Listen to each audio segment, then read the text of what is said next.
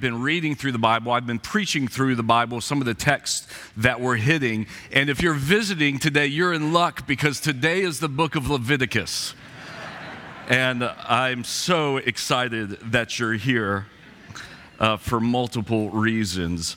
I'm just going to read a smattering, a sampler platter, if you will, of some of the verses out of Leviticus, and then I'll read our main text. First of all, let me start with chapter 3. You can read along with me, or I'll just read them to you. Chapter 3, and the priest shall burn them on the altar as a food offering with a pleasing aroma, for all the fat is the Lord's. Tara Lee Cobble said, I finally found my life verse. All the fat is the Lord's. Chapter 11, verse 13. This one's interesting. And these you shall detest among the birds. They shall not be eaten. They're detestable. The eagle, the bearded vulture. Would love to see what that looked like. The black vulture, the kite, the falcon of any kind, every raven, the ostrich, the nighthawk, the seagull, the hawk of any kind, the little owl, the cormorant, the short-eared owl, the barn owl, the tawny owl, the carrion vulture, the stork, the heron of any kind, the hoopie, and the bat. Chapter 13. Actually, I don't want to miss 13. That's a good one. 13. If a man's hair falls out from his head, he is bald and he is clean. That should be some of your life verses. Something to aspire to. Many of us are well on their way. And if a man's hair falls from his forehead, he has baldness on his forehead and he is clean. Chapter 18. Verse 19, you shall not approach a woman to uncover her nakedness while she's in her menstrual uncleanliness, and you shall not lie sexually with your neighbor's wife, and so make yourself unclean with her. Chapter 27, verse 14. When a man dedicates his house as a holy gift to the Lord, the priest shall value it as either good or bad, and the priest values it, so shall it stand. And if the donor wishes to redeem the house, he shall add a fifth to the valuation price, and it shall be his. And then our text today, I'm going to read 2:22, starting at verse 11 of Leviticus chapter 16. Aaron shall present the bull as a sin offering for himself, and shall make atonement for himself and for his house. He shall kill the bull as a sin offering for himself, and he shall take a censer full of coals of fire from an altar before the Lord, and 2 handfuls of sweet incense beaten small, and he shall bring it inside the veil, and put the incense of the fire before the Lord, that the cloud of incense may cover the mercy seat that is over the testimony, so that he does not die. And he shall take some of the blood of the bull and sprinkle it with his finger on the front of the mercy seat on the east side. And in front of the mercy seat, he shall sprinkle some of the blood with his finger 7 times. Then he shall kill the goat of the sin offering that is for the people and bring the blood inside the veil and do with its blood as he did with the blood of the bull, sprinkling it over the mercy seat and in front of the mercy seat. And this shall make atonement for the holy place because of the uncleanliness of the people of Israel, and because of their transgressions, all of their sins, and so he shall do it for the tent of meeting, which dwells with them in the midst of their uncleanliness. No one may be in the tent of meeting from the time he enters to make atonement in the holy place until he comes out and has made atonement for himself and for his house and for all the assembly of Israel. Then he shall go out to the altar that is before the Lord and make atonement for it. And he shall take some of the blood of the bull and some of the blood of the goat and put it on the horns of an altar all around. He shall sprinkle some of the blood on it with his fingers 7 times, cleanse it and consecrate it from the uncleanliness of the people of Israel. And when he's made an end of atoning for the holy place and the tent of meeting, he shall present the live goat. And Aaron shall lay both his hands on the head of the live goat and confess over it all the iniquities of the people of Israel and their transgressions and all their sins. And he shall put them on the head of the goat and send it away into the wilderness by the hand of a man who is in its readiness. And the goat shall bear all the iniquities on itself to a remote area, and he shall let the goat go free in the wilderness. This is the word of the Lord. Y'all didn't say that with near as much excitement as you normally do. That was a little bit half-hearted. Here's the deal. This book has a ton of challenges to it. It is mainly orchestrated around law, purification law, other types of law. It is foreign to our ears. It's obscure. It seems incredibly irrelevant. We don't know what to make of it. We don't know how to kind of process this whole book at all. And so what we want to do is make sense of the entire book, if we can, in its entirety. This is going to be, I think, the best sermon you've ever heard on the book of Leviticus. Precisely because it's the only sermon most of you have ever heard on the book of Leviticus. But we desperately need this book because there's at least 4 things that it gives us. And so this is part of a survey. I'm going to look at the text a little bit, but it's also a broader survey of the whole thing. First of all, we need laws that reflect love. We need laws that reflect love. Let me give you a brief outline of the book if you need it. Chapters 1 through 7 are laws on sacrifice. Chapters 11 through 15 are laws on purification. Chapter 16 is the Day of Atonement. And then chapters 17 through 27, the laws of holy living. Everything works into chapter 16 and then out of chapter 16. And if you remember, the people, millions of people are wandering right now in the wilderness. They're basically camping their way through Sinai, trying to get to the promised land. And so after Exodus, the book of Exodus, when all these instructions on the tabernacle, now God comes and he says, these are the laws that you need to be able to live in this environment under this scenario. Now, interesting, most laws are developed in community. Right? That's why laws are different in different countries, and that's why laws are different in different states, because they develop within a community. A community actually decides the law. For example, when Kate and Maggie were 3 and 2, they stuffed full rolls of toilet paper into our toilet and flushed it, 10 or 20 times, and it overflowed the entire bathroom. And that was the first day that we said, we didn't know we needed to tell them not to do that. And every week of our parenting since then, we've said, I didn't know I needed to tell them not to do that. But you develop laws, right? We developed a law. Do not stuff toilet paper into the toilet like that. That's not how this works. You developed a law in community. Well, here, this is not a community development project. Here, God is giving the law to them. And the laws are laws of love. For example, if you look at Leviticus chapter 23, 22, here's what it says. And when you reap the harvest of your land, you shall not reap your field right up to its edge, nor shall you gather the gleanings of the harvest. You shall leave them for the poor and for the sojourner, because I'm the Lord your God. One of the things you can do when you read Leviticus is actually look, what are the attributes of the lawgiver who's giving these laws? And in that text, we see the kindness and the character of God behind them.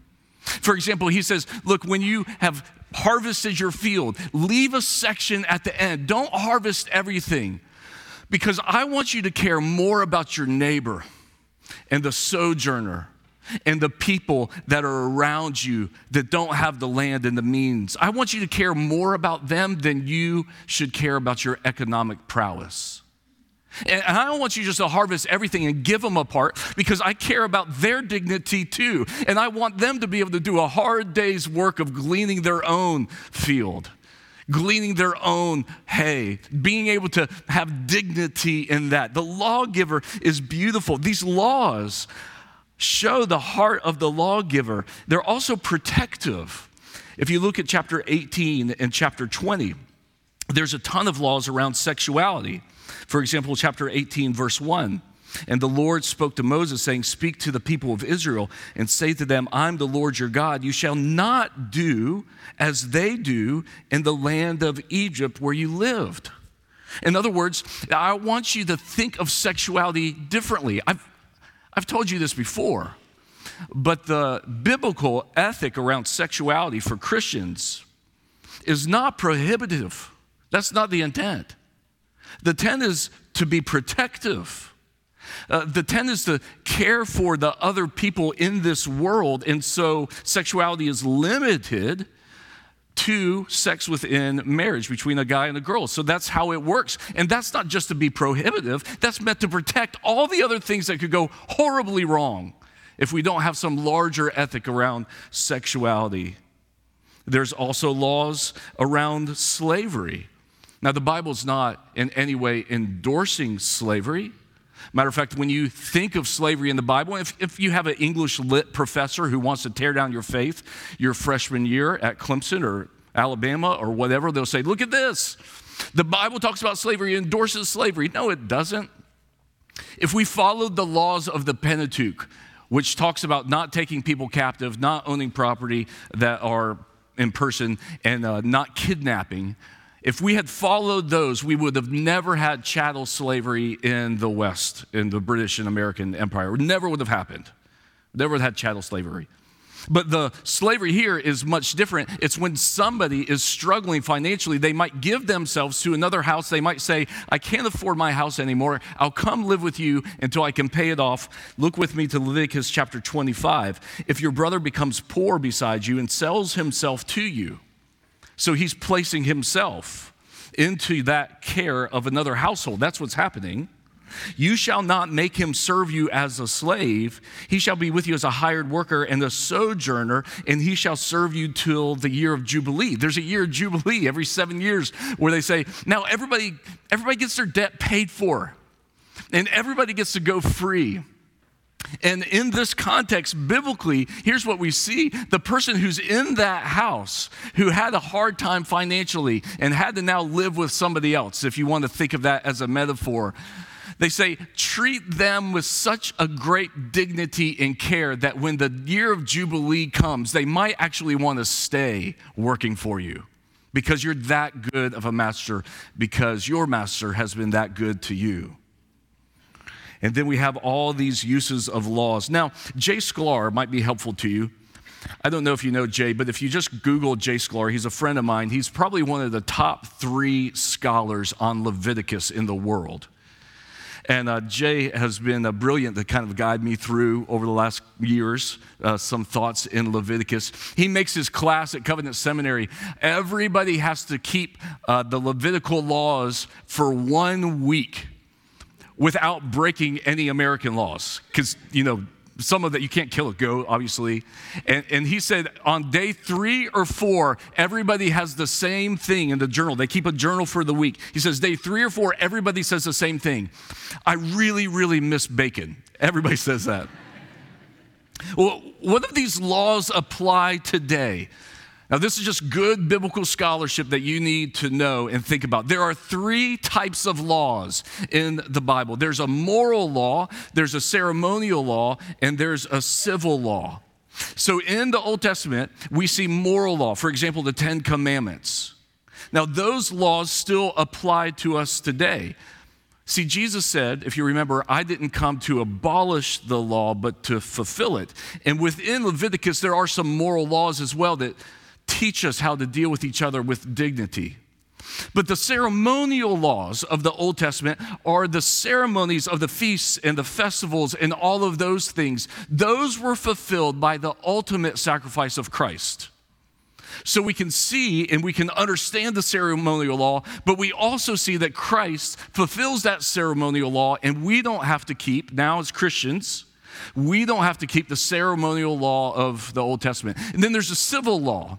Civil law are things in the Old Testament and things in Leviticus. For example, if you have a flat roof and you have put a fence around it, because in the antiquity period, people would go up to the roofs and they would drink wine, and you don't want somebody to fall off your roof after they imbibe a little too much. So put a fence around. That's a civil law.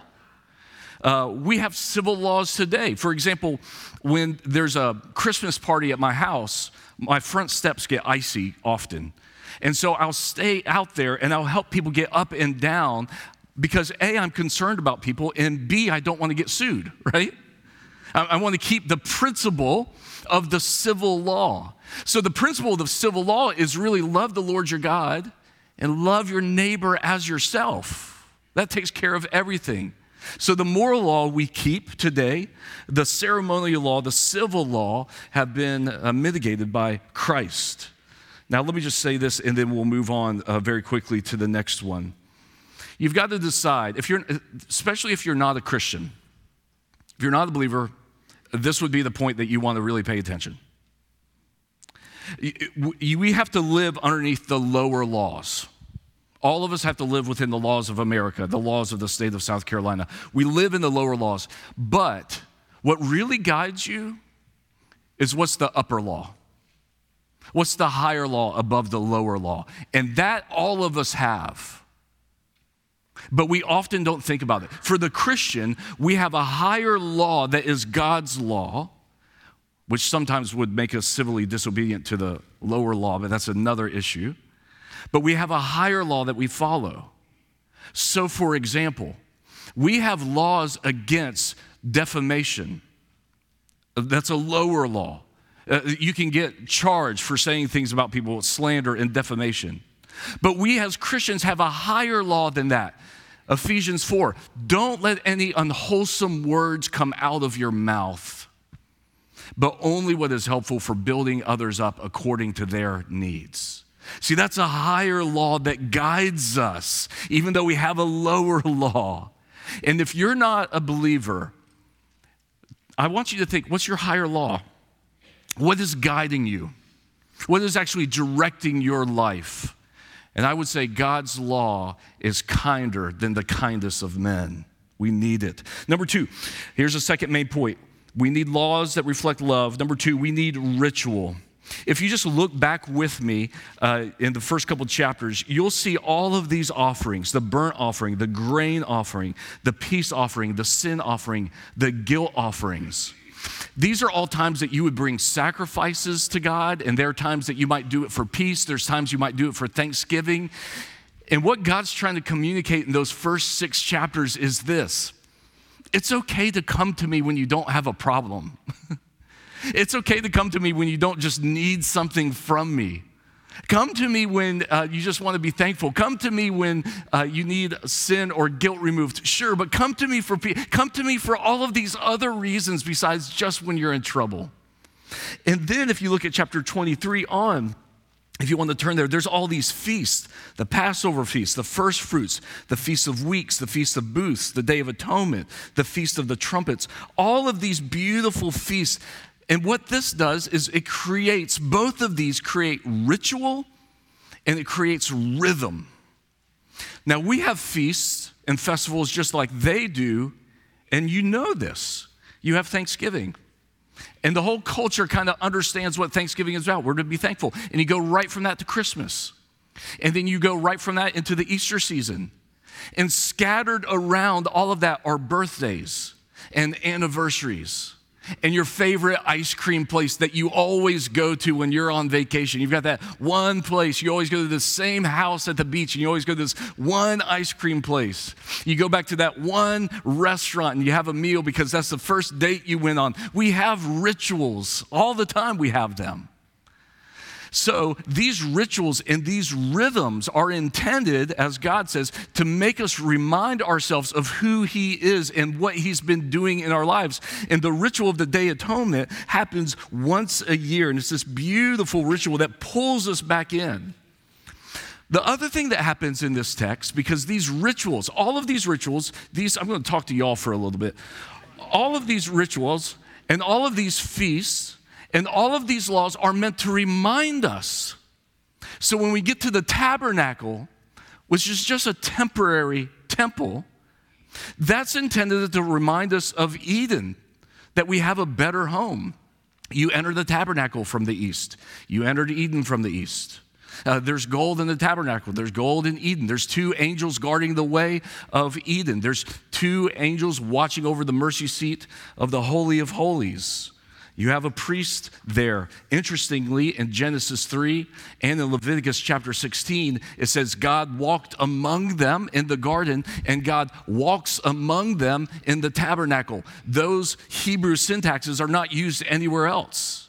It's a nod back to think about this place as a place of Eden, the place where you feel at home. So let me just say this and then we'll be done. We have rituals, and the rituals are meant to remind us of who God is. A professor of mine sent me this prayer from a lady. Just a beautiful prayer. I might get teared up reading it. I hope not.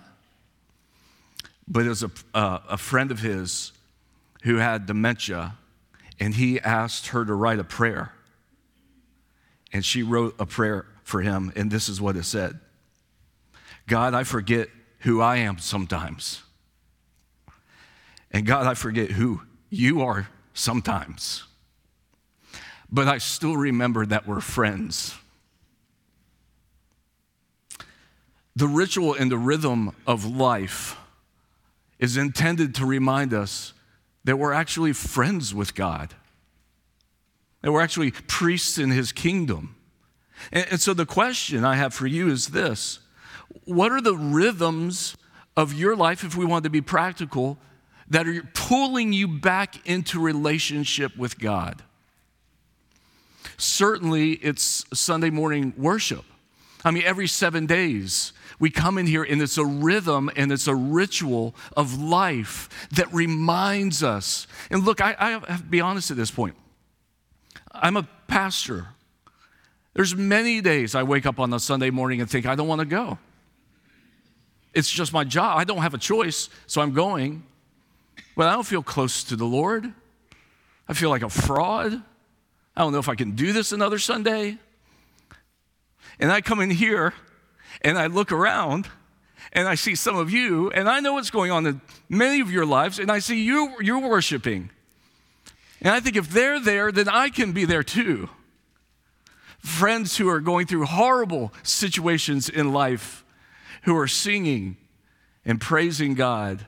It's that ritual and that rhythm that brings us back in. The communion table is a means of grace. It's a ritual and it's a rhythm that brings us back in. I want you to think about your life. What are your rituals and what are your rhythms drawing you to? Are they drawing you away from Christ, or are they drawing you towards a deeper relationship with God? Because maybe you need to rethink the rhythm of your week. Just the rhythm of a Sunday, or maybe taking one day a month for a day of prayer, or taking 1 week away and just reading and praying and studying, or going to serve somebody. Maybe we need to develop other rituals in our families' lives, in our personal lives, that remind us that we're friends with God. And we need atonement. So that's number 3 of the 4. And then we come to this text. I'm not going to preach verse by verse through this text, just going to highlight a couple of things. In this text, we see what I call the drama of the gospel played out. Here's this priest. Once a year, Aaron gets to go into the Holy of Holies. And he takes this blood and he sprinkles it on this mercy seat. If you look at the book of Leviticus, there's just blood everywhere. It's like a horror movie. And he sprinkles this blood, but there's no forgiveness of sins without the shedding of blood. So he takes this, goes into this Holy of Holies, into the mercy seat, makes atonement for all of the people's sins. And then he takes a scapegoat, literally, lays his hands on it, sends it off into the wilderness. Well, we see Christ actually in both of these pictures. Christ is our ultimate atonement. He pays for all of our sins. He covers everything. And here's why that's important. We all need atonement. And we all seek atonement in different ways. For example, some of us try to play our way out of our sin. And here's what I mean by that. If you're a college basketball player and you gave up a bunch of steals that game, the only thing you have to do to get back in everybody's good graces is make the 3-point shot to win at the end of the game. And everybody forgets it, right? You've atoned for all of your sins. You've atoned for all of the steals. A lot of time in life, we just try to play our way out of it. We try for one Hail Mary. We've been a horrible husband for 20 years. Then we buy our wife a new car, hoping just to play our way out of it. That will atone for everything you've done wrong. Number two is sometimes we try to talk our way out of our problems. And we think, if I get to those pearly gates, if I get to heaven, and I can tell God these things, then surely he's going to let me in. I can just talk my way out of this situation. But you can't talk your way out of it. You actually need a mediator. Imagine you're in a foreign country. Imagine you're in China or North Korea, and you see a lady who's getting mugged. And this guy has a gun and he's mugging her, and you go up and you stop it and you wrestle the gun from the guy, and then you wrestle her purse that he has, you wrestle that from him, and you have both now, the gun and her purse, and then that guy runs off and the police come. You can't talk your way out of that. You don't need a translator. You need a mediator. You need the lady to say, no, he's not the problem. And when Christ has atoned for our sins, God the Father says, all of these sins have been laid on Christ. I don't have to come down on you. And you can't buy your way out of it either. That's what we try to do. We try to atone for things by buying our way out of it. There's somebody who said, I can't remember, if you owe the bank $200,000, then you have a problem. If you default on that loan, if you owe the bank $200 million and you default on that loan, then you and the bank both have a problem. Well, you and God both have a problem, and here's the problem. He actually loves you, but your sin gets in the way. So he has to find a way to solve that.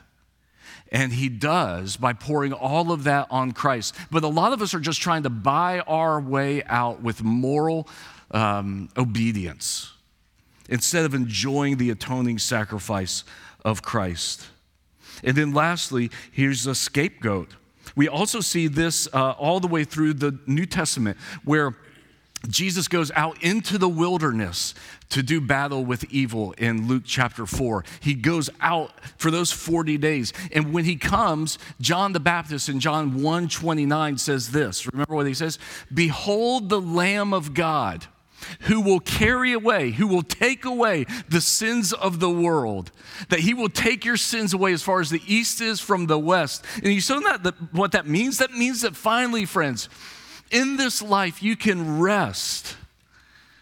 You can have joy. Neil already mentioned it. But the character on the Day of Atonement who doesn't rest is the priest. He's busy doing work. This is what he had to do during the Day of Atonement. 5 garment changes, 3 washings. It already sounds like a wedding to me. 15 sacrificial offerings, 3 incense offerings, 3 confessions, 10 hand washings, 43 sprinklings of the blood, 4 audible prayers. But he did all of that so that the people could rest. Now here's the point on the atonement, and then one final point, and we're finished here. I wonder if you could finally and fully rest in the gospel. Like really rest in it. That Jesus really has paid for all of your sins and set you free. And you don't have to pay it back. Matter of fact, you can't. And you can't play your way out of your sin, and you can't talk your way out of your sin. But you can rest in the real reality that God really has forgiven you. And then you can spend your lifetime enjoying that and getting to know him. Because the fourth point is this: we need holiness. All throughout this text, it talks about being set apart. And more than probably anything else in the world right now, Christians need to focus on holiness. You know what this world needs? This world desperately needs holy people. And if you disagree with that, just look at Twitter for 30 minutes. I'm so depressed this week watching friends of mine, PCA pastors, go at each other on Twitter and thinking, well, what is happening here? What we need is holiness. And holiness is not moroseness. Holiness it's hope wrapped in joyful obedience through faith. Holiness is contentment. Holiness is peace. Holiness is happiness. It's not dour morality. It's this vibrant life where you're spending your life being set apart in the sight of God and living for His pleasure and not your own. And you spend all of your life doing that, growing closer and closer to Him, enjoying the adventure, trying to see how holy you can get, because that's a representation of our God who is holy. That's why it says in Leviticus 11, be holy as I am holy. It's what the world needs. It's what your heart needs, because it's what's going to give you the most amount of contentment and joy and peace. All of your despair, all of your anguish, all of your depression stems from a lack of holiness. Well, how does that happen? I will close with this. There's 3 categories of basically people in Leviticus. And I've told some of you this before, but there's a category of holiness. And then there's a category, is that on the screen? Yes, it is. And then there's a category of cleanliness. And then there's a category of uncleanliness. So that's the structure for Leviticus and all the ritual laws. Here's what happens. In Leviticus, that middle category is meant to keep the unclean from the holy, right? So if something holy touches something unclean, the holy thing becomes unclean. If something clean touches something unclean, the clean thing becomes unclean. Then you have to go through the rituals to become clean, and then the clean thing has to go through the rituals to become holy. So it works down, right? That's the way it works in those 3 categories. And the clean category is there because the holy thing is never supposed to touch the unclean thing. That's called an abomination before the Lord. So the leper, the blind person, the person with these deformities, all of these things, they're unclean. That doesn't mean they're sinful, they're just unclean. They have to get back to being clean. And the clean thing then has to get to being holy. That's how the whole thing works. Until Jesus shows up. And when Jesus shows up, the Holy One, He jumps right over the middle category and touches the unclean. And now for the first time ever, the Holy One doesn't become unclean. The unclean becomes holy. He reverses the whole system. And so He touches the leper. And the leper says, are you willing to make me clean? And Jesus says, I am willing. I am. And He touches the leper. That would have been so scandalous. And He says, go and show the priest that you're clean now because of me. Go take it to the guy at the top who's still working under that system that's about morality and winning that game. No, I'll touch you. And He allows the woman who's bleeding in Mark chapter 5 reach through the crowd and touch His robe. He says, where the power's gone out from me, where are you? She finally shows herself and He says, daughter, go in faith.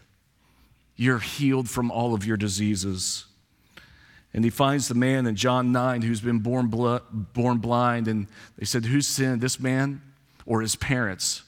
And Jesus said, what game are y'all playing? Neither one of those. This has happened so that the works of God might be displayed in him, and He healed him. And so as Spurgeon said, holiness is not the way to Christ, but Christ is the way to holiness. It's not like you work your way to Christ. We enjoy the presence of Christ in our lives now, and we live holy lives so that we might have the most amount of joy. And we allow Jesus to touch us and heal us, and we show Him the dirty parts of us and the parts of us that we don't want anybody else to see, the unclean parts of us, because He's literally the only one who can make us holy. And what a joy it is that we have a God who sees all of our nastiness and all of our sin and still loves us and cares for us, because we spent our lives since the garden trying to hide it. So we need these rituals and rhythms. We need atonement. We need holiness, and we need laws that reflect love. Go back and read Leviticus with those things in mind, and then this afternoon, find a way to enjoy this great Savior of ours who makes the unclean things holy. Father, we pray now that we would, one day we're going to wash our robes in the blood of the Lamb, as it says in Revelation 5 and 21 and 22. And we long for that day.